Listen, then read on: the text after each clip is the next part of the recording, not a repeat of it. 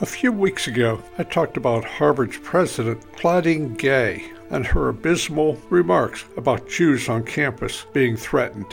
What about genocide? Well, it all depends on the context. Claudine Gay resigned, but I don't think she's going to be out of work. The woke community won't allow an anti-Jew to fail. They also won't allow a liar, cheater, and plagiarist of a truly gifted Christian black woman, Carol Swain, to fail, because her wokeness is just too good. Meanwhile, Claudine Gay and her woke following called this a racist attack on a black woman. As I see it, the only racist aspect of this was when they hired her. She had no qualifications to serve as president Harvard of a once respected university. Sponsored by the Kaler Group Wealth Management in Lynchburg, Virginia. Call 434-455-7197.